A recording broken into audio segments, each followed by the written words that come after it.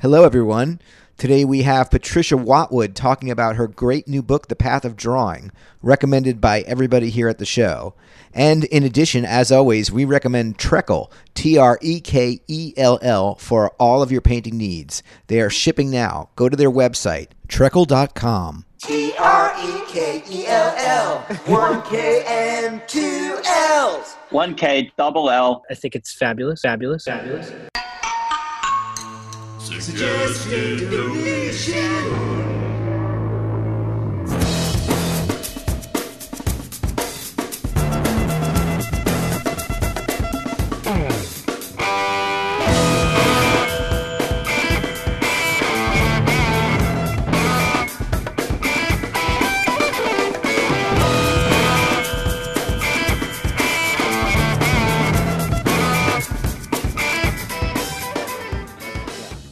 So it's recording right now. I'm declining. It's just Patty and I, then silence. And you hear us like, Yeah, that's like great. wagging my finger the Such whole a good point. That was a brilliant idea that you just didn't share. We're recording a podcast, but none of us consent to the recording. Welcome to Suggested Donation. I'm You're an ass. Yay! Anyway, yeah, we could start if you want to start up. Let's do it. Teddy Rockspin. I just did. I said, welcome to Suggested Donation. I'm Edward Minoff. And I'm Tony Serenai. And we're joined by artist, teacher, and author, Patricia Watwood, whose new book, The Path of Drawing, is out now on bookshelves everywhere. Hey, guys. Wait, what the full title, The Path of Drawing, Lessons for Everyday Creativity and Mindfulness. I have my copy right here. It's a mouthful, right? All of those words together. Yeah. I love it. We've all got our coffees. Thank you. Can I just say quickly, excited. even before we get into this, and I can't wait. I can't not say this first before we start. How unbelievably proud I am of like my friend Patty that this book, like when it showed up at my door, that I was just like my heart was full of joy for you. And I can add that I was very happy because I started reading it and I'm like, it's exactly what I thought it was going to be. It's an amazing book. Yeah, because we talked about it before while I was working on it, And do you remember that? So yeah. I was doing a mural in Brooklyn, and I was staying at your house. And at night, when I would come exhausted, and my body was like, because it was cold out, I was like freezing. So I would come, and we would just sit in your at your dining room table, and you were telling me about this book, this like the concept of the book, right? And I just thought it was such an amazing idea. So for me, the reason why I said how proud and how much my heart was full of joy for this is because I saw you were talking about it in a more conceptual way. You're like, I had this idea, and then all of a sudden, fast forward a couple of years later, and it's like it's at my door.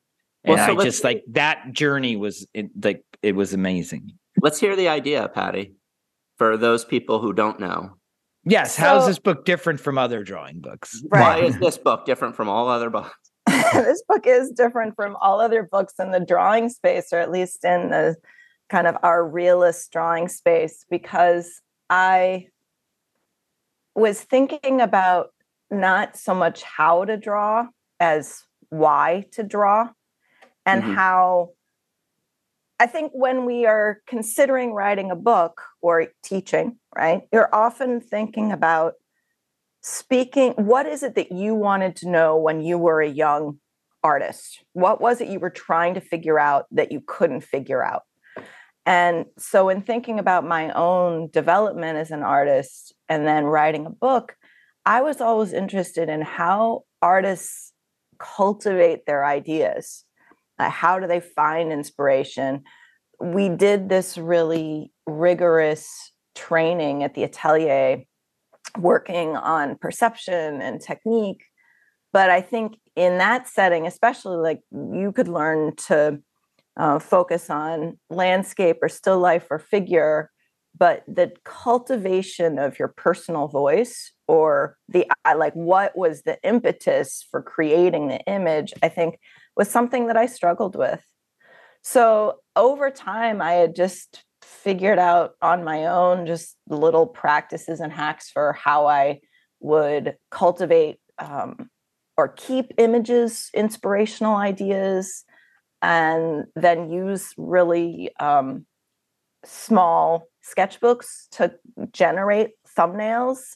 And in thinking about writing a book, I kind of wanted to talk about not so much like the technique of drawing, but what it was that drawing does in terms of my internal creative life.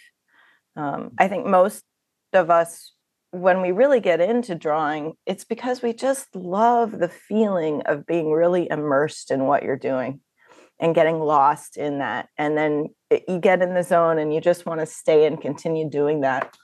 But then on the flip side, when you do really commit to creative practice, sometimes you're really in your happy space, but sometimes you're feeling really like frustrated and like, this isn't going well. Not me. I don't know what I'm doing. Like, I have nothing to say. And so all of these negative voices just, pile on and really get in the way of your creative practice. So that's kind of. Can I jump on that thing about that negative voice? You write in your book, you write about the inner voice of criticism and how to quiet that voice. Like, kind of walk us through a little bit of just how you came to the idea of how to quiet that voice of criticism in one's head. To be honest, I kind of had to start from the fact that I really had to wrestle with the fact that I had a really negative voice of criticism, like this asshole who lived in my head, who was really not easy to live with and really kind of impeding me from actually like enjoying my work or feeling like I was thriving my work. I went through a period where I felt very stagnated. Also, just, life was complicated. Like, there was a lot of things in my personal life, family life, just midlife as my age. I think all of these things were just piling up, and I just was not happy being myself in my space. And I certainly didn't feel like I knew what I was doing artistically. And it just kind of came to I read a bunch of books. That's what I do when I don't know what to do. I read a bunch of books, and I learned about things like the imposter syndrome. And learned more about what's that? I'm not familiar with that. Yeah, I'm like, oh. And I was like, oh shit! Like, I didn't even have that language, and I was like, oh my god, that is totally me. And like Brene Brown talks about like the gifts of imperfection or shame, and I kind of thought through a lot of my development formation around, everything has to be perfect, or I don't know, somehow shame around, vulnerability in our creativity. And I just really realized, like, wow, those are all kind of my things and they're holding me back. So then Elizabeth Gilbert wrote Big Magic, this book about creativity. And she talks about how fear, there's all sorts of larger names for sort of the negative voice in our head, but in some ways the biggest name for it is just fear. That anytime we start a creative act, fear comes along with it because we're entering the unknown. You don't know what's going to happen. It might work out great. It might be terrible. Also, you feel really vulnerable. And so fear is going to go along with you on the creative road trip. And you just have to make peace with it. You can't actually banish it. And you can't actually like get rid of all of those negative voices that are a part of who you are. Well, they're necessary to some extent, right? They are. And they're your fear also, like, it doesn't want you to run out in traffic or like go into the subway at 2 a.m. where it might get mugged, your fear is there to protect you. Right. And staring at like a giant white canvas that's you're hoping is going to be something, like, if you're not a little bit nervous or scared, like maybe you're not taking it seriously enough. Or you're probably not pushing yourself, right? Like, Yeah. to do something different. No, Right. absolutely. So, so she just talks about how you kind of have to have a negotiated piece, like, hello, even to like speak to it, personify it, thank you for your input. Now sit over in the corner quietly and don't talk.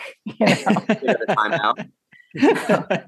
Give your fear a timeout. Yeah, really, like, thank you for your input, but now I'm going to continue to work on this project and not listen to you. And I find that even just the sort of identifying it, like, okay, I think also we have this negative voice, and it feels like the voice of authority. It feels like this rational, authoritative voice that you were just stupidly thinking everything was like going great, like da da da da da da da, and then this like voice rolls in and is like, you are such an idiot. I don't know what you were thinking. And then you kind of give it authority, like, oh, that's one is the right voice. And I was just blithely, sort of happily doing my thing.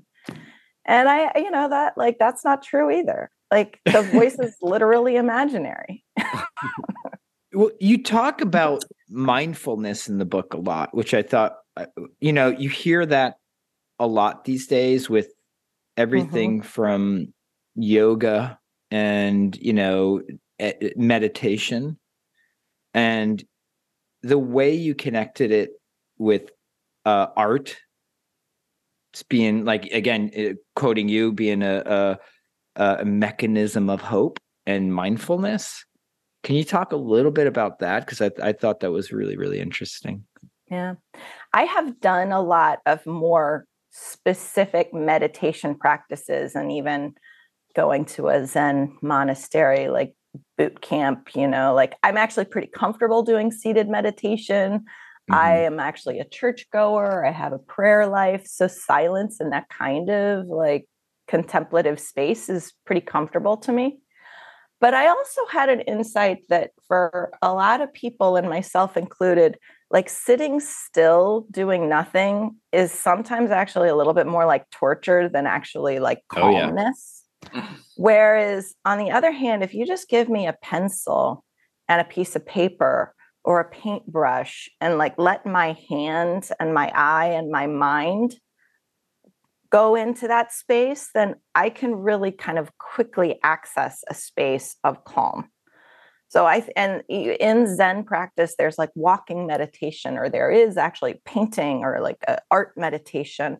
So that's actually a long tradition, and understanding that there's different ways, different pathways with our body and with an engagement in life, that you don't have to sit still in cross-legged position in order to meditate. There are a lot of other ways you can do it, but it has to do with the intention, or a practice of cultivating a little bit of quiet, really intentionally saying, okay, for 20 or 30 minutes, I'm going to sit down at my table with my sketchbook, sharpen my pencil, focus, like listen, turn off my ringers, turn off my alerts, maybe put on some music that's almost more like nature sounds as opposed to something like intense that draws my focus, and be intentional about cultivating that practice. I think when we were in the atelier, it's crazy. Like I started in the atelier before really, the internet was around. I definitely didn't have Spotify, and I never used to wear headphones a lot. So I think back like on that time that honestly, like hours and hours would go by in silence. Yeah. So, standing at an easel, like there'd be quiet chatter, but really it was very, very quiet.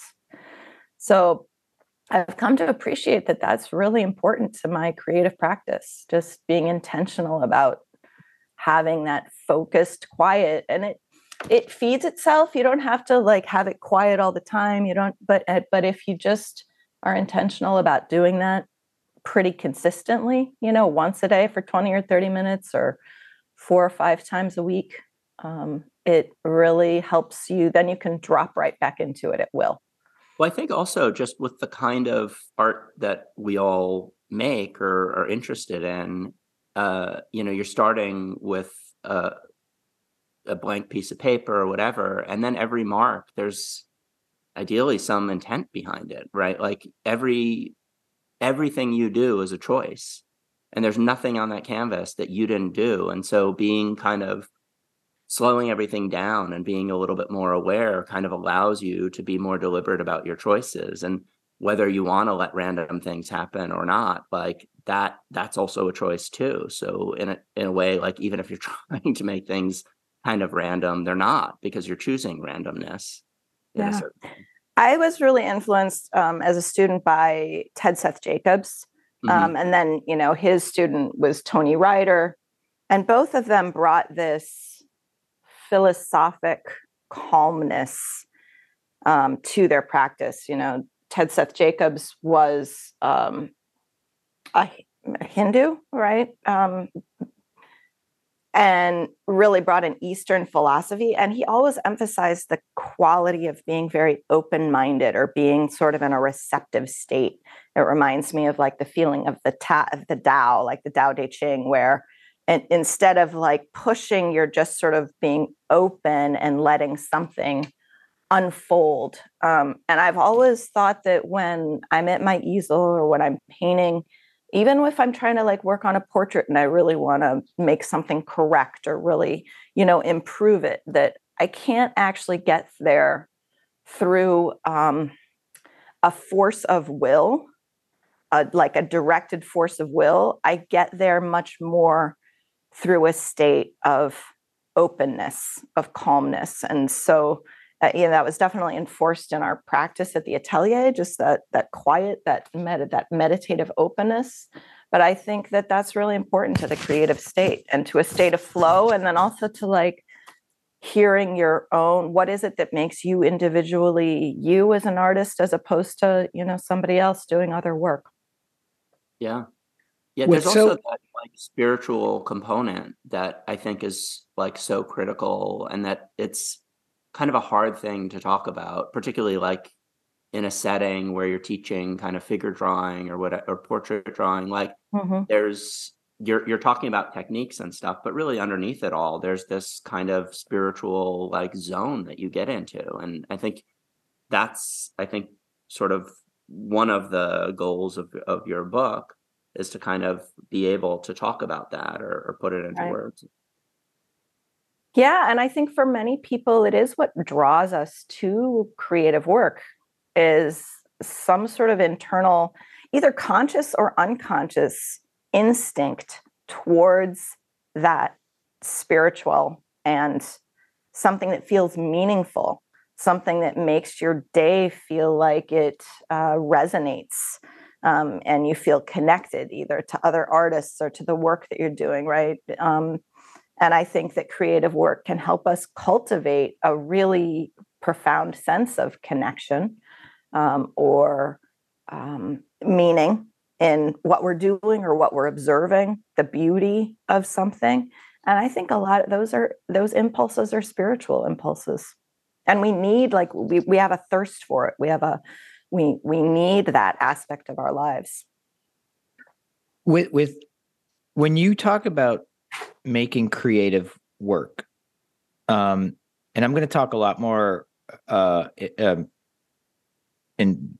a bit about how this book is so different from other drawing books, because you go back and forth between here's some like bare bones, like do this will help you, blah blah blah, and then you would go into, like you were saying, the spirit of what you're doing. So it's like this 2 books in one.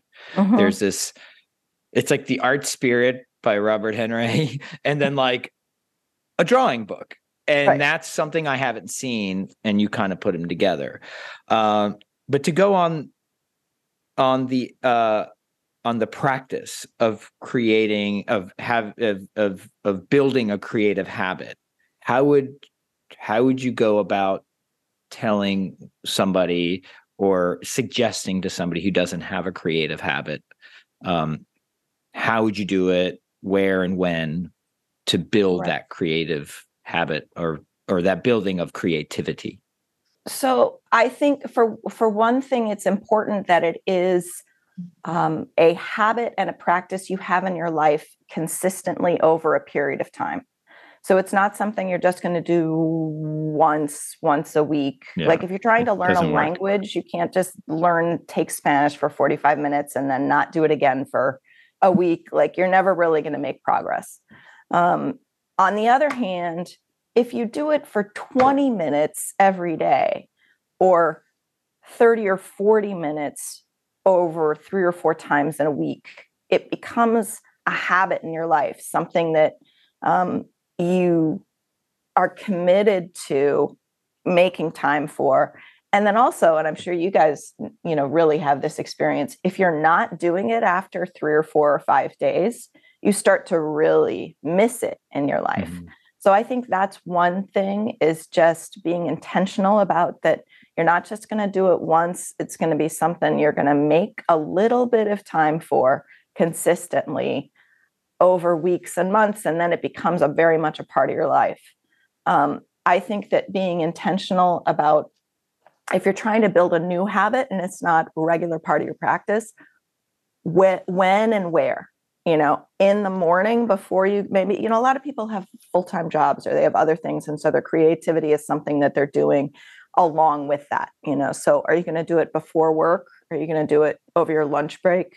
Are you going to do it at the end of, in the evening? It's a little bit like scheduling time to go to the gym. You have to think about it and maybe put it on your schedule, even if you end up, life happens and you change the time. But if you don't actually make, even if you don't feel like doing it, like going to the gym where you're like, I don't feel like working out today. You are not going to feel like doing it. And also there's something about creativity. You're like, oh, you procrastinate, or you're like, oh, I'll do it later. Also, it doesn't seem important. Something else seems a little bit more important than sitting down and coloring in my coloring book. It doesn't feel very important. And so it's really easy to say, yeah, I'll do that later, or I'll do that tomorrow. But then it never comes.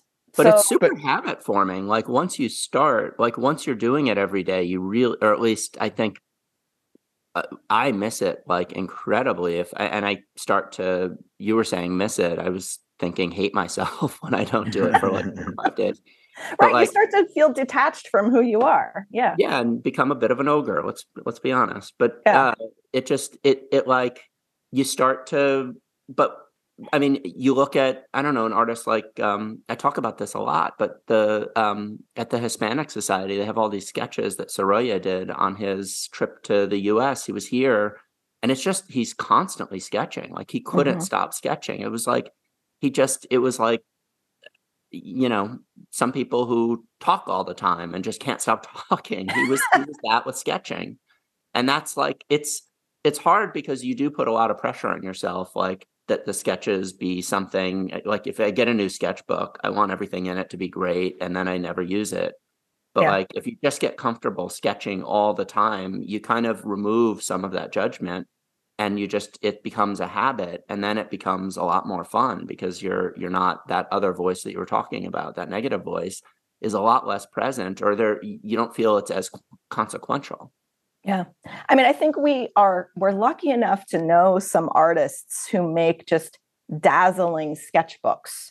And just, or like Stephen Assail was a teacher of mine, and he would just draw on the subway like a crazy person and make the most gorgeous portraits, just 20 minutes on the subway. And I don't do that. And I never have. And I've always felt a little bit insecure about that. But what I've found is that I have like these mixed media sketchbooks because I like to incorporate a little bit of watercolor. And when I travel, I'm actually much more likely to take my watercolor and do because I can play around with watercolor for 20 or 30 minutes and have made something. Whereas like oil painting or drawing a portrait, I mean, you feel like you got to have 2 or 3 hours. Yeah. So what are the things that I can do where maybe really I only have 20 minutes and then that it does, then it's good. That's good enough to feel like I did a thing. And then the other thing I've started doing is like, if I do get a new sketchbook, I don't start on page 1. I open it up to the middle, and that's great. That's so that's smart. actually that's a good tip. Or That's maybe like cut a three good tip. pages out just to start, so then you're comfortable cutting pages. Exactly, right? And then I allow myself to put like grocery lists in there, and I remind myself that they are not for public display, that they really are just for personal like a diary. Yeah, like a diary. Like you're not supposed to read the diary. Although honestly, it's probably much more interesting with like grocery lists and like to do like it's a little bit of a window into your life. So it's like the drawings, you kind of like the most interesting art history for me is always like understanding where like Rubens traveled and what paintings he saw before he painted other paintings. And you can see sort of how the influences weave together. Right. Seeing your sketchbook and then the other thing I've kind of allowed myself to do or gotten in the practice of with those sketchbooks is that I'm trying to cultivate my practices of working from imagination, which is funny because it's really quite nerve-wracking. Actually, I'm so grateful to Tony for sharing your work in the book that are those monster drawings of the dragon, because that is something that you've done and done naturally and well for a really long time. But I didn't really do that. And so now I'm trying to like figure that out. So maybe for 20 or 30 minutes, I will find pictures either on the internet or in a book, look at a dragon or look at a monster or something and use a reference and then try to develop something in my sketchbook. And so that has been another way that I'm using that practice to try to get something very personal or something that isn't just like everybody else. Like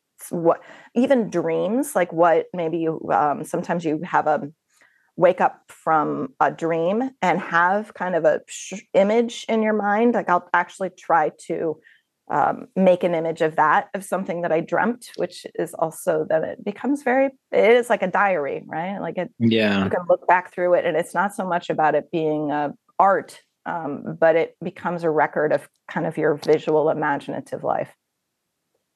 I think so many people, not a lot of us, I think we have this notion that everything we do has to be like high art. Mm-hmm. And I think I know for me personally, it keeps me from doing things. Absolutely. Because it's a commitment that I'm like, I'm not ready for right now. Yeah. So when I was reading your book, these things that I've actually suggested to people in the past that I would see in the book, and it was just, and I'm sitting there being like, oh my God, Patty's so right. Like this is gold, to people like us who have dedicated our lives to be an artist, that this is not only is it therapeutic, I think it actually is so important for skill building, not only in your head and imagination, but also like technically, because I can, like I was saying, I can stop doing things because I'm like, the commitment's too much. Yeah. And to say I'm going to take that off the table and I'm just going to do these 20-minute exercises or 20-minute sketches every day, I think is really important for what you're saying, but also just like technical skill building. So with that said, is there a way that you would like build skill? Like how would you go about using this as skill building as well? Like skill building exercises? Right. Well, happily, like once you kind of it's always getting started. That's the hardest thing. Right. Yeah. And then finding a scaffold, if I want to try and do a drawing of a dragon from imagination, maybe I'm going to find some reference image and there's always some bumbling around at the beginning. But once you actually get started on it, then usually other technical things start to kick in and you're, oh, well, let me refine the contour line over on this side. Or now then I find my comfortable spaces. I'm like, oh, now I'm hatching and shading over in this area. Or now I'm starting to use ink a little bit more. So then like being really conscious about line. So once you get over the hurdle of starting at a certain point, then your sort of interior maker kind of gets going. And then it really is actually technique. And you're like, oh, well, I just like the way this line or the eye-hand coordination you're building, making those marks, all of those really are building your technique. I think for me, the hardest part is getting started because I have to allow myself to be really bad at something, right? And I even like, I was never really good at sports as a young person, or I never really learned to speak. I'm only like terribly bad at French. I never really got to be super fluid at French. And it's because I'm not good at being bad at things, especially being bad at things in public, right? Yeah. Where I feel like an idiot and I don't know what I'm doing. I want to be able to feel like I'm already competent. But in art making, there's a lot that you're doing where you don't already feel competent. You have to bumble around a lot. So, but you like playing with brushes, playing with pencils, you develop eye-hand coordination. Your second dragon is probably going to be better than your first dragon. Your imagination starts to get going and you kind of visualize a little like landscape around the dragon. It feeds itself. Yeah. Playing with different materials also really, I think, feeds that. I mean, I also, a few years ago, just got like obsessed with fountain pens, and like ink. Working in ink is just something I probably hadn't done since I was like a teenager. And it's so much fun, but it was like, it took a lot of pressure off because I was filling sketchbooks, just trying to figure out how to use it. And I was like doodling all the time with my new fountain pens because I was so excited to see like what different ones would do. And then it's like finding a new toy. It's like, yeah, I discovered a new toy and you want to play with it. Right now, like when I travel, it's just too hard to like figure out where I'm going to buy like solvent in wherever I am. And, sometimes I do it because I know I'll have more time, but a lot of the time, because I'm there with my family, I don't have that. So like you were saying, like watercolor, if I get an hour, I feel really satisfied. I feel like I can have fun with it. I feel like I can do something that feels like there's some substance there. There's something to it.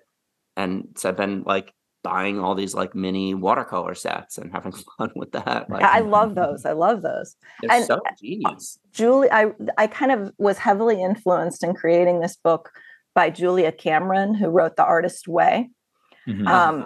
And that book, she is a writer, and a lot of those exercises are geared towards language and writing and the written word. And my insight is that as visual artists, actually, the written word or language is actually not often the pathway that we want, that we actually do want something just visual, non-linguistic, pictorial.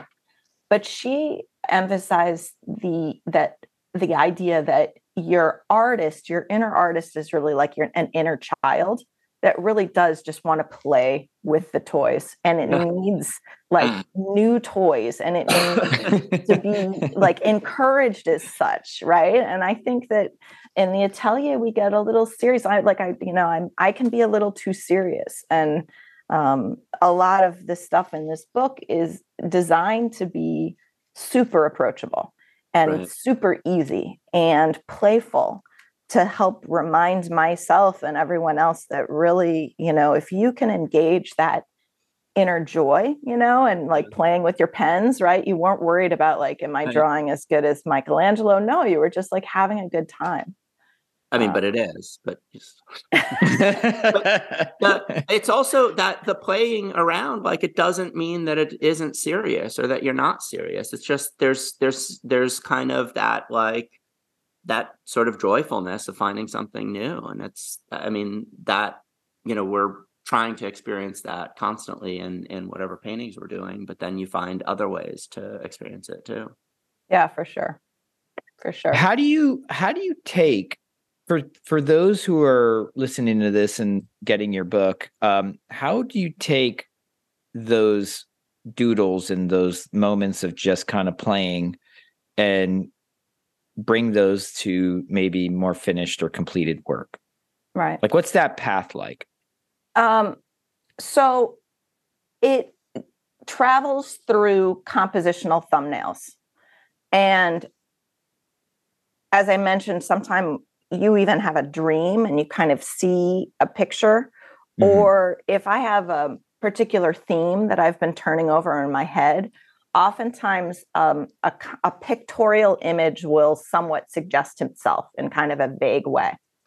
And I then will make a thumbnail in my mixed media sketchbook. And I'm often using watercolor and pencil, or watercolor and pencil and marker, like mixed media, because I find actually sometimes color is faster and more direct than line, than drawing. So, and I think kind of and so I try to make something that is maybe 3 by 4 inches.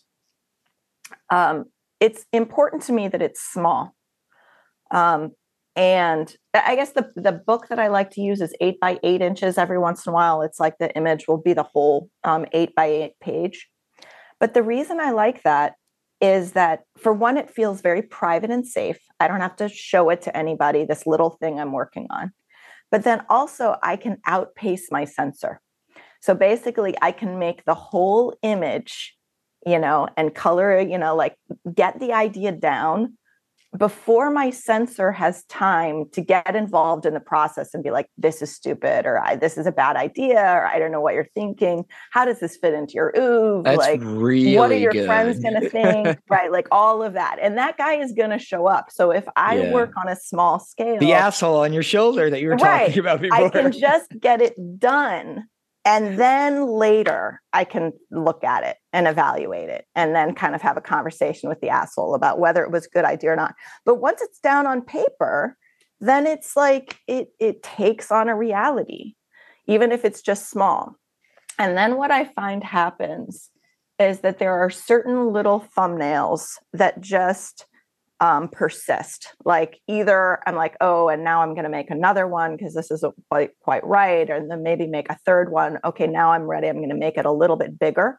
So sometimes with my more narrative, allegorical work where I'm inventing a background or a composition, it does go through a couple different stages, starting with a real small concept, then maybe getting a little bigger, like 6 by 8, maybe getting a little bigger to like 10 by 12. And by the time it's gotten that big, you kind of, okay, what is in each part of the picture? And you start to problem solve.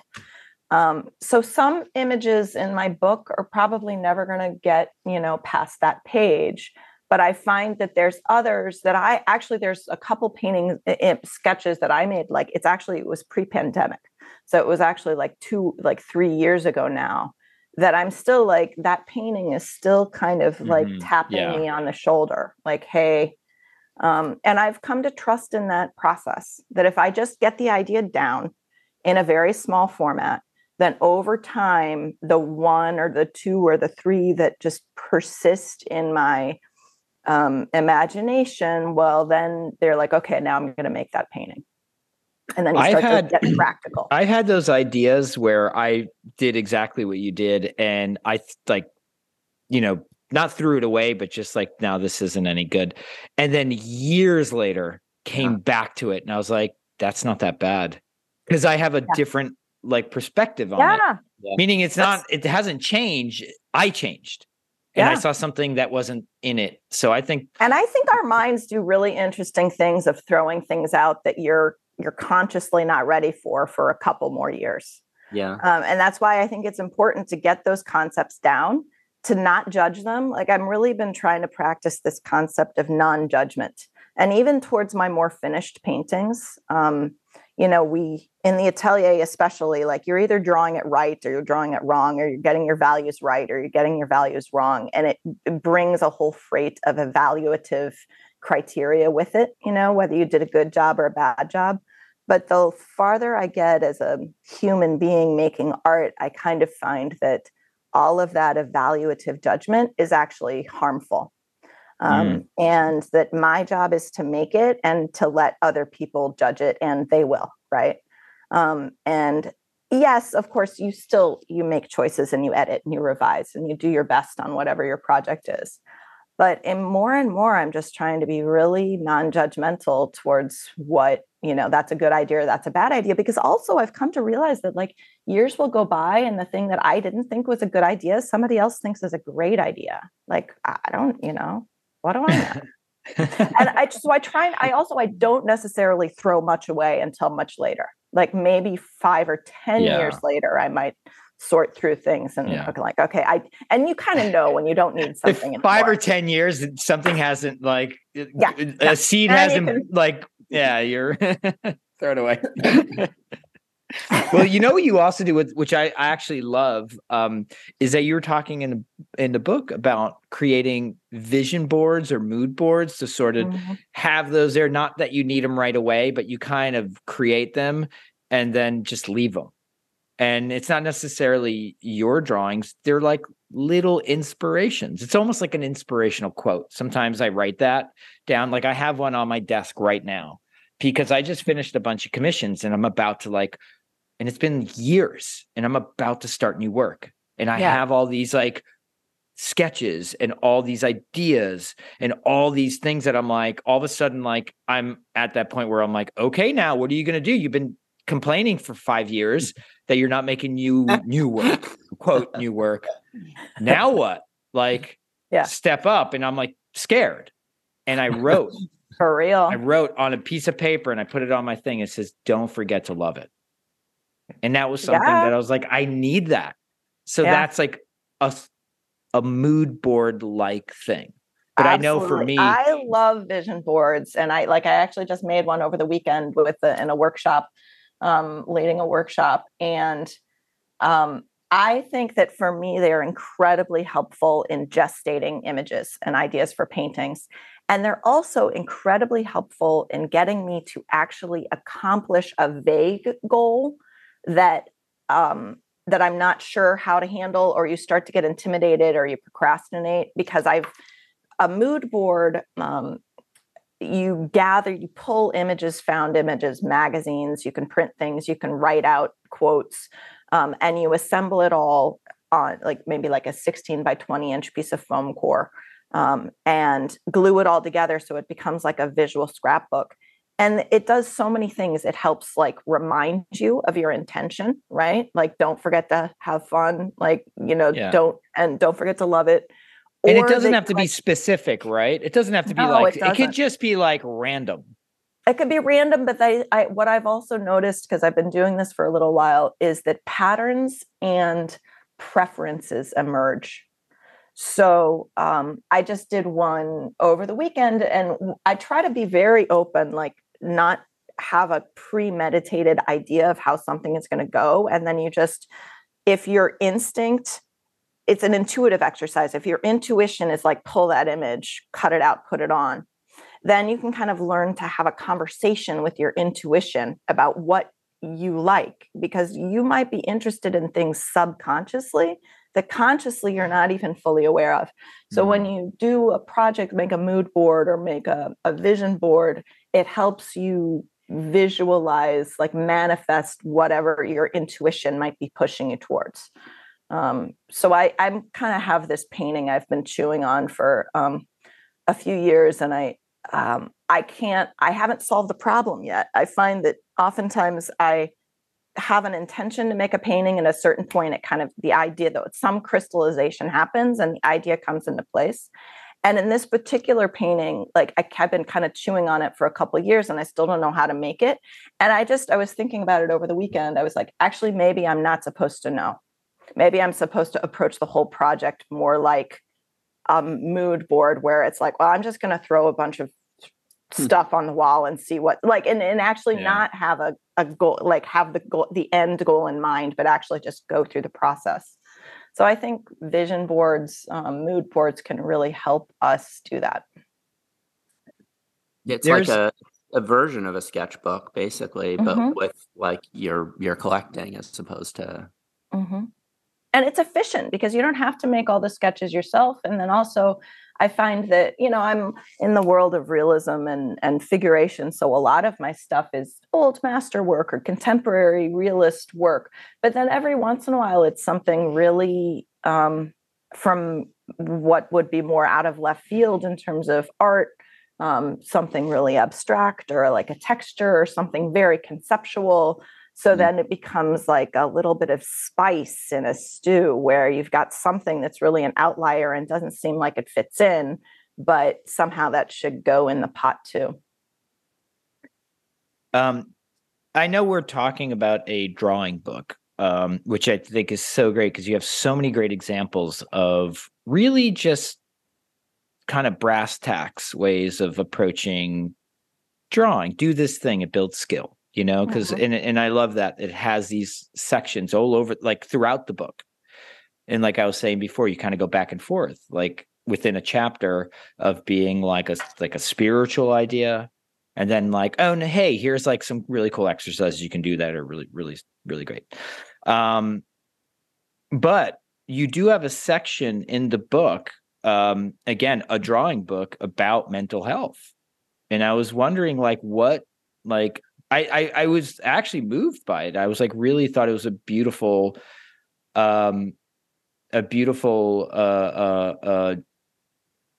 piece on like, here's this drawing book. And by the way, let's talk about like how you're, how you're feeling. It's more important than I think people realize, like so many people realize like how important that is to just be strong in your head and in your heart. Yeah. No, I really, I went through a period basically struggling with depression.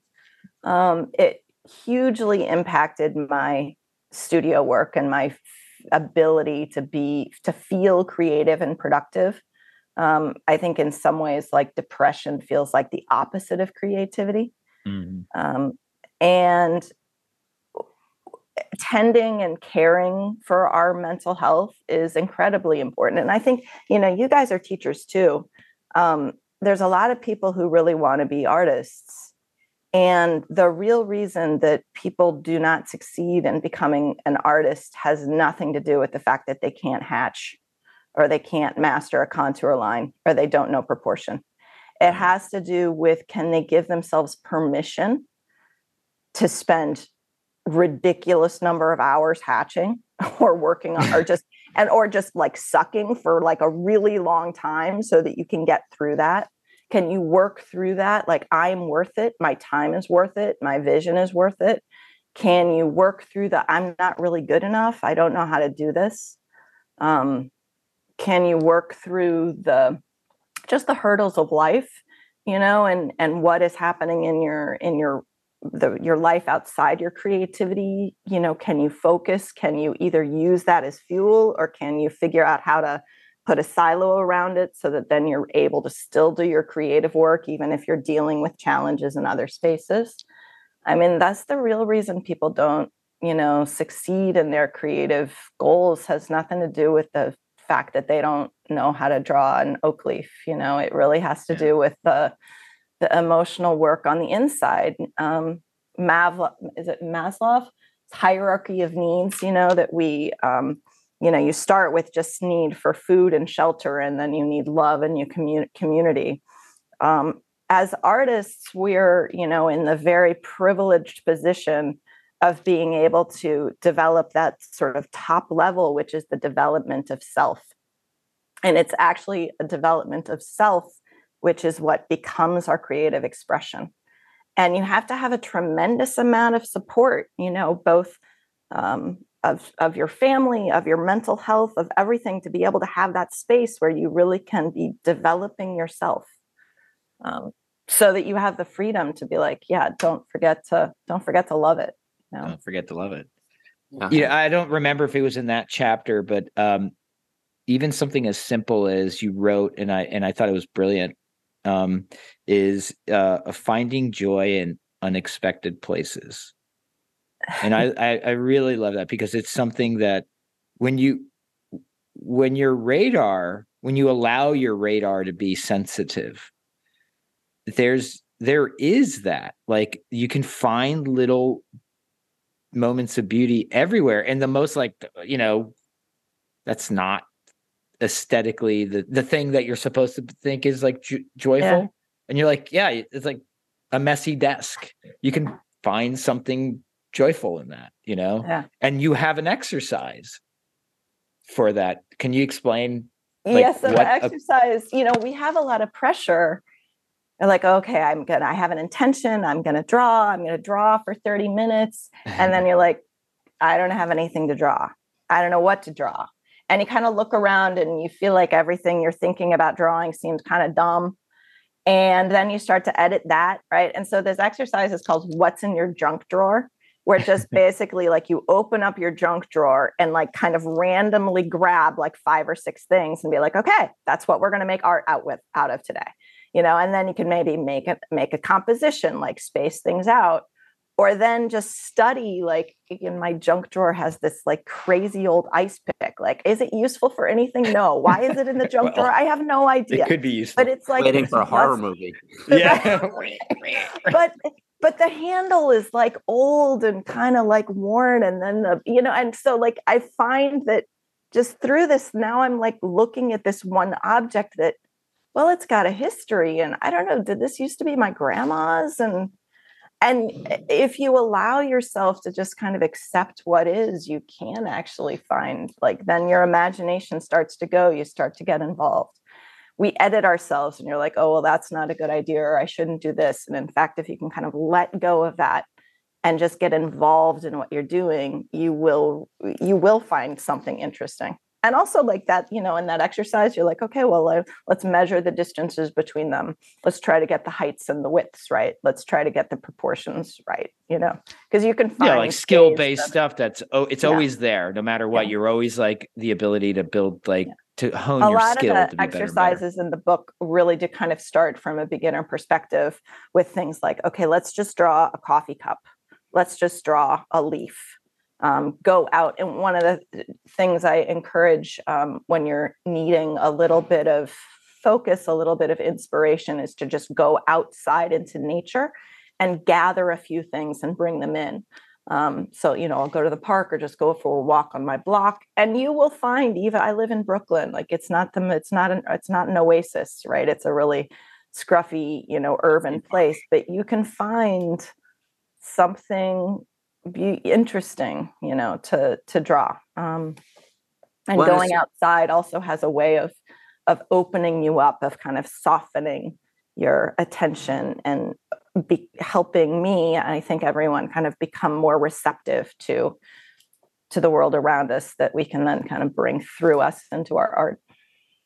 I mean, there's always that the quote that nature's the best teacher, we've always heard that, right? But but it's, going out and just being outside, even if it's in the city or if it's in, a beautiful mountain, scene or something. Yeah. I quoted Tony Ryder, who was, my teacher, and he wrote the figurative artists, with Complete Guide to Figurative Drawing.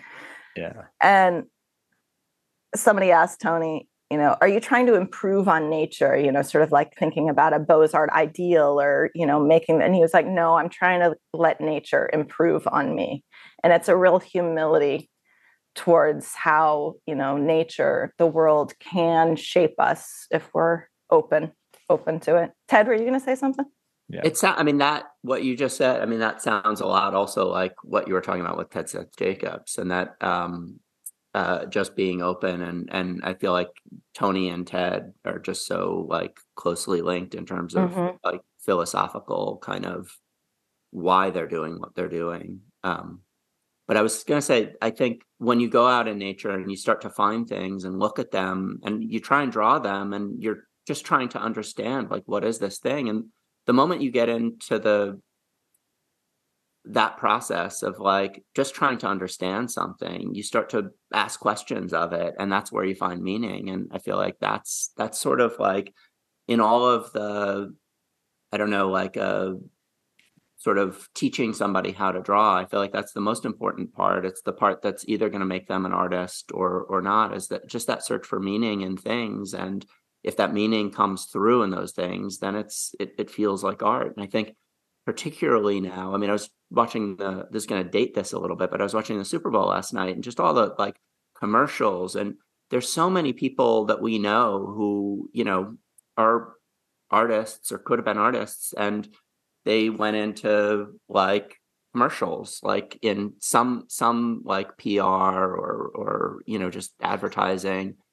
And I feel like we're just so bombarded with kind of commercial everything, entertainment, art, that we're kind of, I think we've entirely lost the boundaries between art and people trying to sell us stuff using kind of stuff that looks like art, and maybe even in some cases stuff that is art, but the intent behind it's not out of love, it's not out of it's out of trying to manipulate you in some way. And I feel like your book, touches on that kind of, it's a razor's edge talking about like spirituality or any of that in art before it becomes really hokey. And it's very hard to talk about that stuff, but I think it's so critically important, because once you get into meaning, like the relevance of the things that we're all doing, which I think, like, there's so many artists we admire who belong in museums who will never be in museums. At least, they'll never be in, I don't know, the museums in New York, because I think that line is just fully it's not commercial enough. And I think the line is gone. And I think, like Warhol was maybe that was like where it completely spilled over. But I think it's so important to be able to talk about like spirituality, about finding meaning and drawing a simple thing like an oak leaf. Yeah. I am totally obsessed right now with a new book that I just got, which is The Creative Act, A Way of Being by Rick Rubin, who's amazing. Just listened to an interview with him about that. Yeah, I know he's been on a few podcasts lately, and I've been having queued up to listen. The themes of that book pair really well with Path of Drawing. And in a chapter talking about greatness, and his book really is very aspirational and spiritual in terms of not about, how do you become successful or how do you, hang with Jay-Z. It's really about how do you create your life around making something great and making something beautiful. And he talks about how art that is really great is usually an act of devotion. And the making of it is an act of devotion. And that really reminded me of, when you're spending 30, 40, 50, 100 hours, on some painting, like why? Like it makes no sense from a commercial point of view or like from some, but it is an act of devotion to this. The thing just has to be made this way. You commit whatever time it takes, and you kind of get lost in the time it takes. And I think that true art arises not from a commercial impetus. It doesn't, it's not about selling the painting. It's about a devotion to the idea of it, a devotion to nature, that then creates a beautiful resonance that, other people who are fed by that see and recognize right away. Yeah. Well, I think music is always such a good analog for the kind of art we do, because it's hard to put it into words, and it's so much about feeling. Yeah. Well, Patty, you dedicated this book. It says like this is dedicated to the light workers. Is that what you mean by that? Like I was really interested in hearing what that means. Yeah. So a light worker is a person basically who seeks to leave the world better than they found it. And I did in the beginning of the book talk about that I see art and art making as a mechanism of hope, right? There is a lot of despair, a lot of struggle, a lot of pain in our world. And I think that when we go into making art or go to a museum, listen to music, we are seeking something that fills our soul.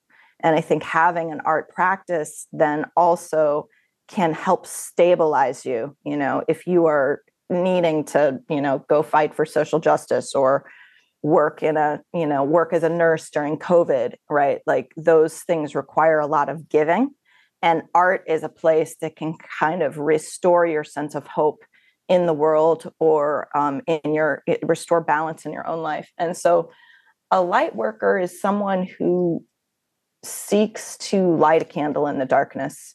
And it seems almost Pollyanna-ish, right? To be an optimist sometimes in the world, right? The world is so full of challenging things. But I think that as an artist in society, that the way in which we are trying to shine light in the darkness, or focus on beauty in ugliness, or in maybe music or theater, create a sense of community out of, the fabric of society, that those are all things that create hope in the world. And I think that art at its best does that. And that the artists that I love are people who are doing that. And those are the people that I seek to follow. That's so beautiful, Patty. I also feel that that's not just for, artists, people who are like making and sculpting and drawing and painting, that and I know I'm biased, but I do feel that everybody should not necessarily want to be a professional artist, but they should make art in some way or another, whatever that means to them. I think it's a fulfilling life, and I think there's challenges that make you a better person by creating something, Absolutely. Whatever it is. And it cultivates focus, it cultivates your sensitivity. And I do think that it's for everyone. Like, I think I'm very, very lucky to be able to, be a professional artist, but I don't think that it's required to be professional, or successful professionally making art to find your life made tremendously more meaningful by having art in it, and also, frankly, the people around you, like you were talking, Ted, about, like, you get kind of grumpy, right? Like, well, me too. And probably most everybody we know. And like, it really is helpful to my family if I stay committed to making art, because I'm a much more pleasant person. So, like, to be around, you don't have to be a great singer to like sing in a choir or like enjoy singing in the shower. These are things that enrich our human life and do make life richer and more tolerable and more fun to share. I think joy is important. I think that we have to find joy. And I think there's so much myth making around being an artist. There's like the madness of Vincent van Gogh or the passion of Michelangelo, these ideas of the artist as someone who really intensely struggles. And I actually think that great art is happening despite those struggles, not because of them. And my own experience is that actually, if I can nurture and protect some joy and some delight and some contentment in my life, it seems like actually the art happens a lot better and a lot faster. I know I hear so much of this. That person's art is going to be really great because they're struggling or they're dark or and I'm not saying that something beautiful or great can come from somebody's struggle or darkness or pain. It's always like, this person's art is great because they're in pain. And I never understood that. No, it's like a musician who's amazing, and they're like, the reason why that musician made such great music is because they were high on drugs. And I'm like, no, that, you know what I mean? Because I'm a musician too, and I'm like, that's not it. They were great. Yeah. If they were high, it just succeeded. And of course, a lot of people know what darkness feels like and pain feels like. So when you see that in someone else's art and it's really sincerely expressed, it resonates powerfully, and that can be a gift, right? Because that's not the reason why it's good. I'm not alone, right? Like, this other person is having that experience too. But the reason it's great is not because they were in pain, right? It's because they succeeded in making art despite the pain. Yes, they succeeded in making art despite pain. But we shouldn't look for the pain, and also I think, we have these myths around what it means to be an artist in society, and that you're supposed to be a great genius. Well, I don't know about you, but I don't feel like a genius. So then does that mean I can't make great art? I think we have to drop all these myths and instead just embrace a path. A path of making, and like, I'm just showing up with what I've got and I'm doing the best I can. And it's actually it's the staying committed. It's like, what makes you an artist in society? That you're just doggedly pursuing that path, right? That you don't quit, that you just keep exploring it. Do geniuses feel like geniuses? Only the megalomaniac ones. There was a great, I saw, like, the New Yorker sometimes runs old articles, and they ran an old profile from, I think it was the 20s, on Einstein. And it, like, he was so humble. Yeah. At least in the profile. At least that's how they made him sound. But Right. it was shocking. I love that. He'd like, people tried to donate to him for his research, and he would like lose big checks from people like the Oh my Rockefellers. God. And also be like, I can't remember who wrote the check. And it was like, I mean, only people who you really don't want to spend time with think they're geniuses. Yeah. You know? He's a genius. I also think the word is thrown around way too liberally. I'm like, not everybody's a genius. A lot of times they just, they might have done something really great or cool. And we're seeing the results of that. Doesn't mean they're geniuses. Yeah. I think geniuses are very, very rare. But I do think talent and hard work is common. Right. And it's being mistaken for genius. Yeah. Yeah. Sometimes absolutely. I think a lot of geniuses probably will, you hear about people who are legitimately genius and it was a struggle because they couldn't, there was too much and they couldn't deal with it. So part of this book is kind of also about, how do you nurture what feels like your personal self creatively, and then start to make art and images from that instead of feeling pressured from the outside or what your peers are doing. And both of you guys, we all came up together and were cooked in the same pot, but then you guys have gone on to really make a distinctive body of work focusing on the subject matter that is so specifically you. And I'm also kind of curious to know, like, from you guys, what that, did that happen? Was it always there? Were there things that you did to help make that, to define yourself as an artist as opposed to just the person that we were when we were going through art school? Well, I know for me, I think it's a lot of what we've been discussing today and a lot of what's in your book is I'm starting and better late than never. I feel, it would have been great if I've started thinking about this 15 years ago, but it's the giving myself permission idea. Yeah. And I'm only now getting to it.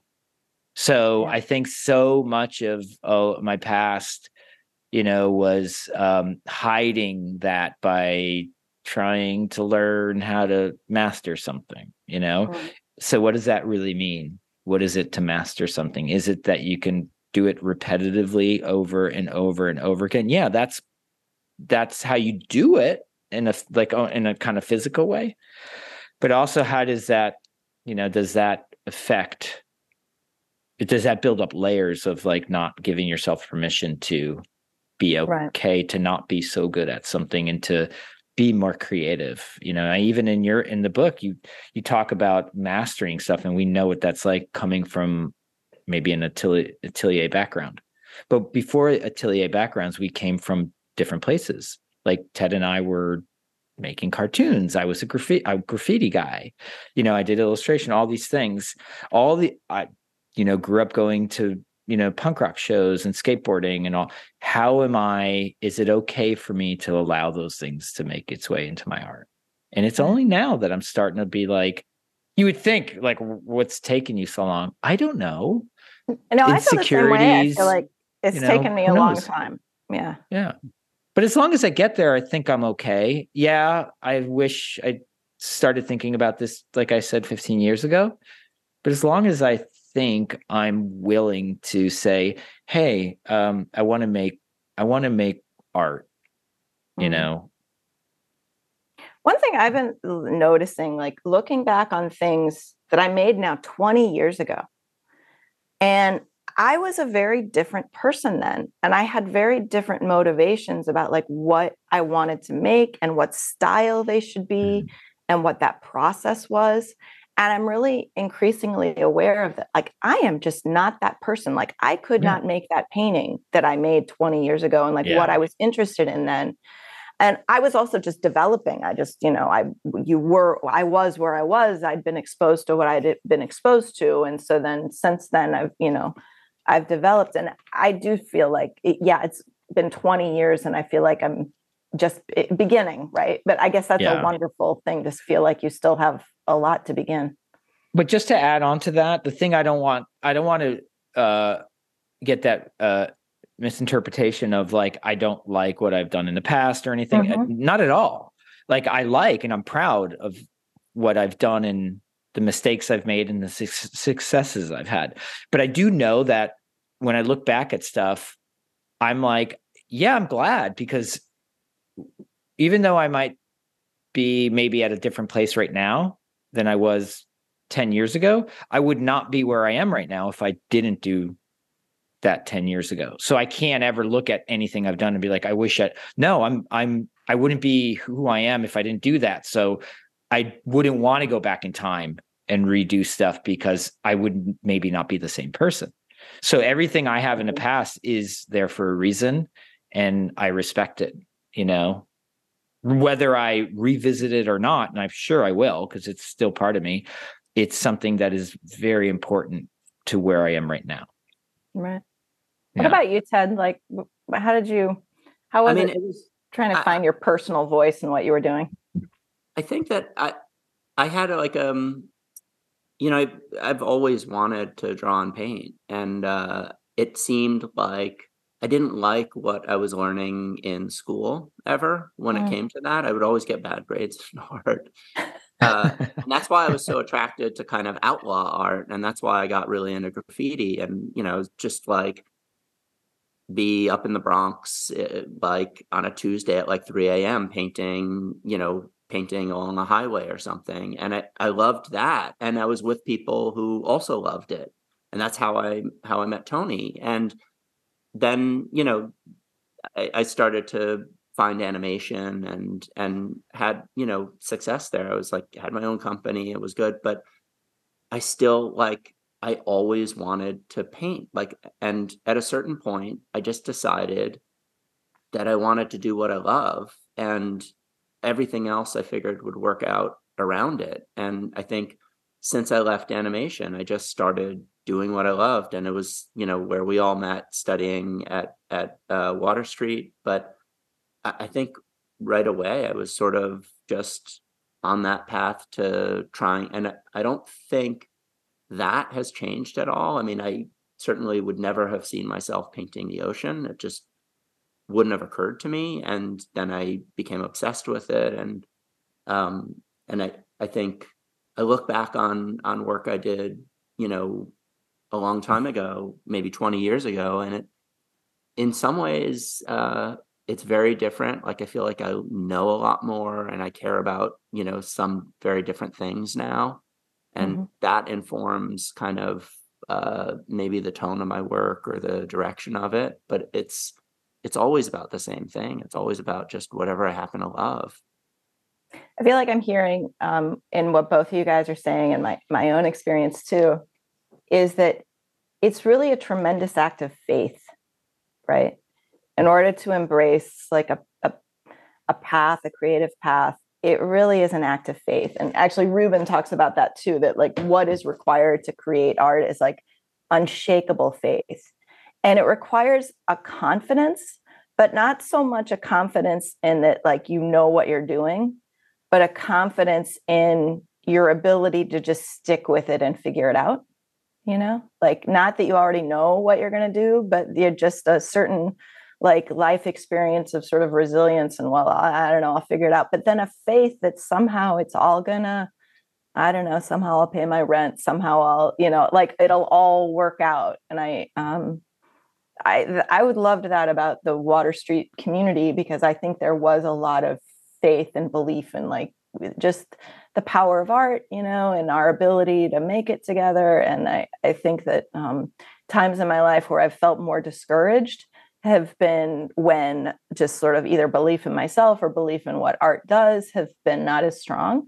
And then times when I feel like things are really flowing in the studio are when I just am able to have a lot more faith in the process, and like that it's all going to be fine. I don't know what I'm doing. It's going to be fine. It's going to be great. I mean, that was the advice I got before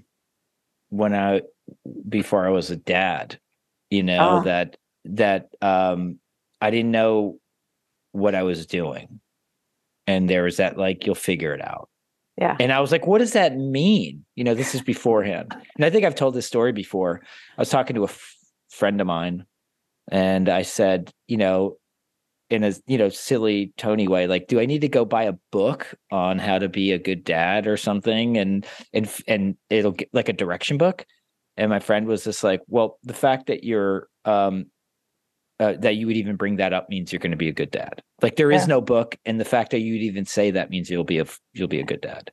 But I feel like a little bit of it was that same feeling in art. And I'm glad you said it, but when I try to explain what you just said, I can't really explain it because it's this like intangible idea of like, I guess it's faith, the faith that it will work out.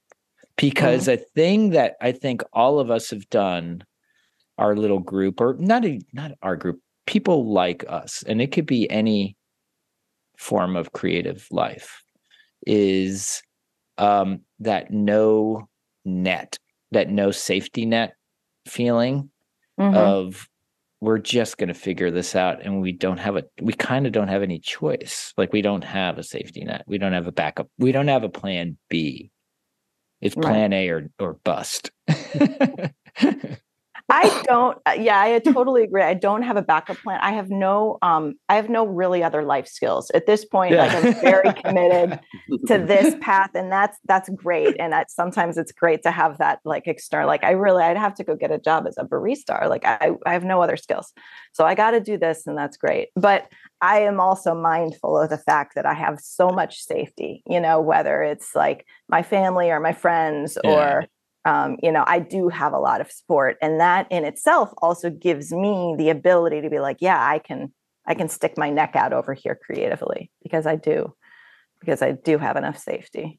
But I think, going back to the book a little bit, like one of the things to just keep in mind for anybody starting this is that it all starts with very small, very discrete, manageable steps. We kind of all aspire to doing like complex and sophisticated and difficult things, but not everything we're doing like starts with a very small, discrete step of like, well, maybe I'll just buy a new fountain pen, or like maybe I'll just play with this watercolor set, and that everything builds on little small step and 20 minutes at a time. Can you do something for 20 minutes? There's what's his name? Nils Larson, the guitarist, talked about like one of the reasons that I'm good at what I'm doing is I'm good at being frustrated for 20 minutes at a time. Can you tolerate frustration for 20 minutes? And if you can tolerate frustration for 20 minutes, then you can cumulatively get really good at what you're doing over time. Yeah. Right. Could I add just to that also somebody who's, going down this path, that you don't always see immediate results. To be patient. I feel patience is really important because most things that are worth it aren't immediate, that it takes time.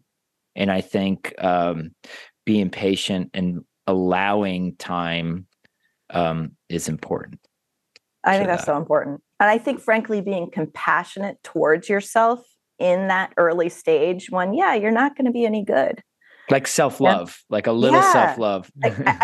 I went home at Christmas, and my parents still live in the house I grew up in. And so there's a cardboard box in my closet, and it's got an old sketchbook of mine from college. And I'm like, oh, wow, let's take a look at this. Guys, those drawings are so bad. Like terrible drawings of apples, right? Like I would not have looked at some young person bringing me this sketchbook and been like, hey, kid, you got a bright future. You got to really keep doing this. Like, they're just bad. And I was in college. Get another job, kid. You ain't going to make it. No, like don't give up your day job, And you just have to have a lot of compassion that if you are doing it, if you're just for 20 minutes, if you're doing the thing, like you get the gold star. I have a couple of like little things that I have questions about the book, like little fun things for me. One, I feel like I'm showing you the cover, right? The inside cover. Yes. To me, I saw it as a map. And I was like, here's like an idea of a map to something that would be, it's not super specific, but it's like, it's the kind of artistic idea of like, here's a map to some, like not directions, but the idea of a map to me is very important. I love the conceptual idea of a map, not necessarily the practice of mapping something. There's a lot of metaphors that I used around the idea of maps and navigation and a path, right? A path of drawing, finding a path. And often if you're going out, hiking, finding a path, like you have tools like a compass and a map, but you're also often standing in the middle of the field, like feeling pretty lost, right? Like, I don't know. Ticks on you. I thought, did we miss a turn somewhere, right? Like that it's also the experience of having the tools, but being lost. I think also that when we draw, to create a realist drawing, right, we often start with navigation, like an armature or a block-in, axis lines, distance, proportion, making a block-in. And all of those are kind of a way of mapping out our picture before we actually make the detailed picture. It's like an armature or an underdrawing before you make the finished drawing. And I feel like that is also about mapping out an image. I like the metaphors of I love mapping. The metaphor of mapping. Yeah, it's great. Because I feel like when you have, I say this a lot when I teach, is that if you have, let's say, a rough path or like a paved path or whatever, and that leads to where you want to go, it allows you permission to go off-roading, knowing that you can always go back to the path to sort of set you straight. And in my own work or my own philosophy lately, I've been wanting to say, here's the rough path that's very, you could see it. It's like, a dirt road. See it. I can go off-roading knowing that's sometimes just knowing it's there is enough that I can just explore as much as I want. We love people who are visionaries, right? Who are out ahead of maybe the fields and breaking new ground. But I always kind of laugh at that image because I think from the point of the view of the visionary, like you really don't know if you're way ahead of the crowd or if you're just lost in left field. Like, I think it feels exactly the same, right? Yeah. Like I am, totally. I am in the middle of nowhere. I don't know where I am, and it's society, again, going back to like not judging, right? It's actually not up to you. You could be lost, right? Like time dictates that. Time will tell you if you were visionary or if you were lost. And I think we've all, some artists who are pretty eccentric, right? And you're just grateful that you're like, wow, that dude he's really out there, man. He's a genius. He or she. I have another question that's like something I've always wondered about, because first, you wrote a book. Like Patty, my buddy Patty wrote a book. Amazing. I was wondering, the book is just peppered with quotes from everywhere. Not art quotes, meaning quotes from every walk of life through in every time period. Where do you find the quotes? Because some of them I'm like, that's just the best quote I've ever heard. And I've done this with other books. When I read it and they'll have like a quote of either somebody famous or some obscure philosopher. And I'm like, how do you find those? Is there like a website that you can go there and find so awesome funny quotes? I'm glad that you brought that up because that was important to me to create, frankly, because I love books that have good quotes in them. But I realized that I've just been collecting them for a long time. Quotes. And it is a little bit of a, creative process. I keep a notebook and I will write them down. And I even had done another project, kind of a collaborative project where I have a big Word document where I was actually starting to collect them. So even prior to making this book, I'd sort of started a little bit of that work of saving some of the quotes that were inspiring to me. And all of them relate to my own thinking about myself as an artist or finding inspiration. And the other reason I wanted to put them in there is that I had this sort of uncomfortable realization that in writing a book on drawing, that I was writing a book that no one was ever going to read. because artists don't really read books. Like in thinking about writing a book, then I get out my books by like, Juliet Aristides and, Tony Ryder. And I like, wow, chapter 1, I don't think I've ever read chapter 1, right? Like, and actually like reading through it from beginning to end, because artists flip through books. We look at the pictures. And then you read the caption and then maybe you read like part of the chapter. And so I wanted, thinking about that is frankly how I look at an art book, like that I wanted somebody to be able to just open it up, read a quote, see a picture, kind of like take away a concept, and then like get back to drawing, right? That no one's it's like cue cards.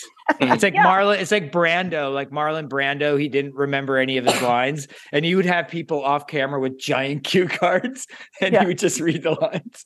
So like, how do you write a book for people with really bad ADHD? Like lots of pictures, lots of quotes. So good. I also love how you filled the book up with so many of the variety. Like it wasn't like, realism, and it wasn't this, it wasn't that. And there was like finished work in it, and like things they're barely perceptible as a drawing, meaning it's like a 2-minute thumbnail of somebody just like blah, just. I love how there's that variety of art in it. It's not just like realism, or it's not just abstract expressionism or something. I wanted to appeal to a broad audience, and not just people who think like they're interested in atelier training or representational or realist training. I wanted it to have a lot of concepts that were going to be appealing to a really broad audience of people who just want to get better at making and having a creative habit. And then also in the images, like going from the very, very simple and like geometric, there's like a little geometric drawing by a young artist named Marie Milne, or then going all the way to like Bo Bartlett and a multi-figure painting. I wanted to lay out that art is a path, and that you can start at the very beginning and you can follow that path as far as, some of these really inspiring people have taken it. But that it's all built on manageable, approachable practices that are then we keep as practices that we keep through intention and through not quitting, through building one step at a time and making it a part of our life and a part of ourselves.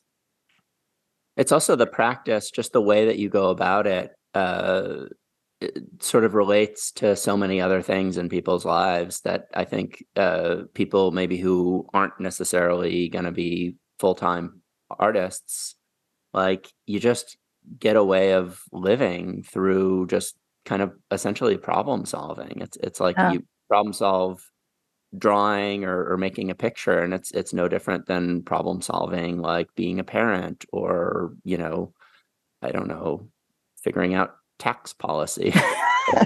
whatever you're doing. I've been really touched by some people I know who are not artists, retirees, maybe were doctors, who now they're like, oh, I got your book.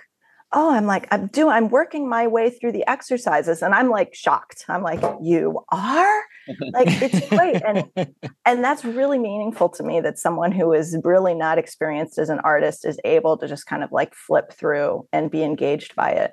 Because our life is enriched when we learn to observe things carefully, when you learn to notice little details and become engrossed in looking richly.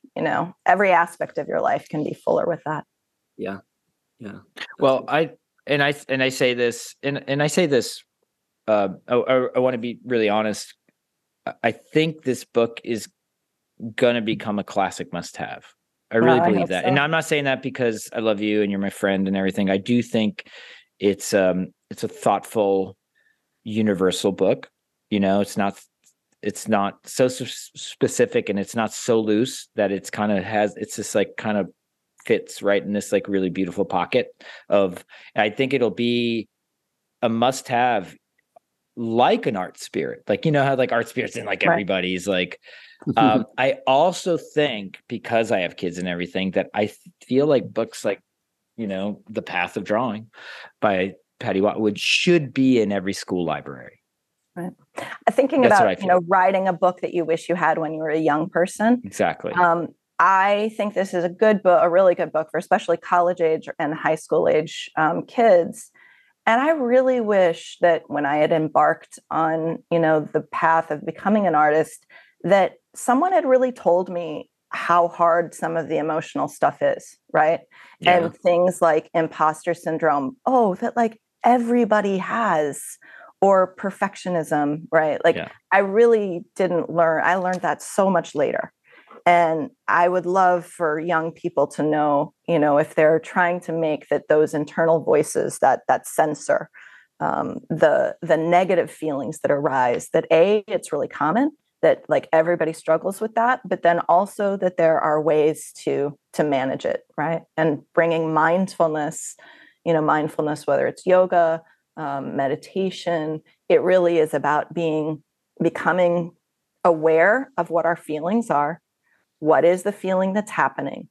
And then being able to make a decision about what do you need to do to respond to that feeling? Because our feelings, sometimes they hijack us, right? It's hard as an artist. We really need our feelings. You need our emotional depth and vulnerability, or else you can't make great art. But then at the same time, the feelings can really get in your way. So developing a really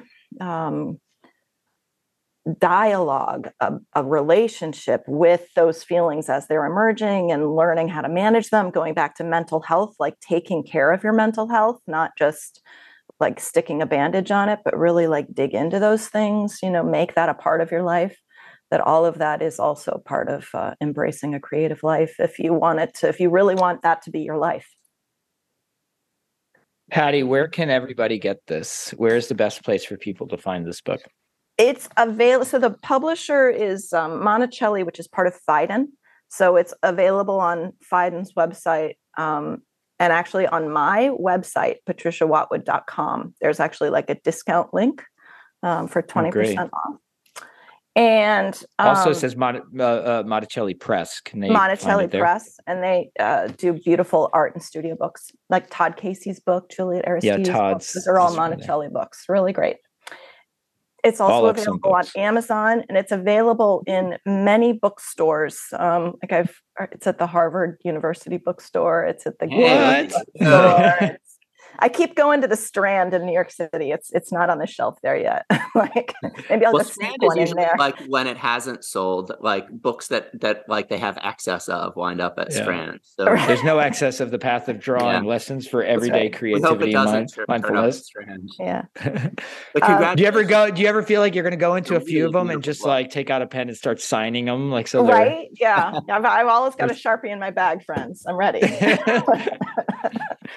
Patty, thank you so much for taking the time and thank you for writing this book. Yeah. I think it's an amazing endeavor that you took, and I think it's an important book, and I think we're all blessed to have something like that we can hold and read and share, because I know I'm going to be giving this to my daughter to be like, here, read this. This might help. Well, I really appreciate you guys giving me a chance to talk. It's great to talk to you both, that we've been friends for so long, about how we develop ourselves as artists and how we manage this life, right? Because it's not just about the craft. It's mostly about the emotional stuff and having the support, like it's the conversations over the dinner table, right? That help Those are great. Nurture these things. And if anybody out there is thinking about writing a book, I'll tell you, it was really, really hard. So, you got to have your friends and you got to have your support around you. So I really appreciate you both. Yeah. Thank you so much, Patty. And the book is fantastic, and congratulations. Thank you. It's been great. All right. And have a happy day painting and drawing and yes, doing all that fun stuff. All Bye, right. everybody. Bye, everybody. Thank you.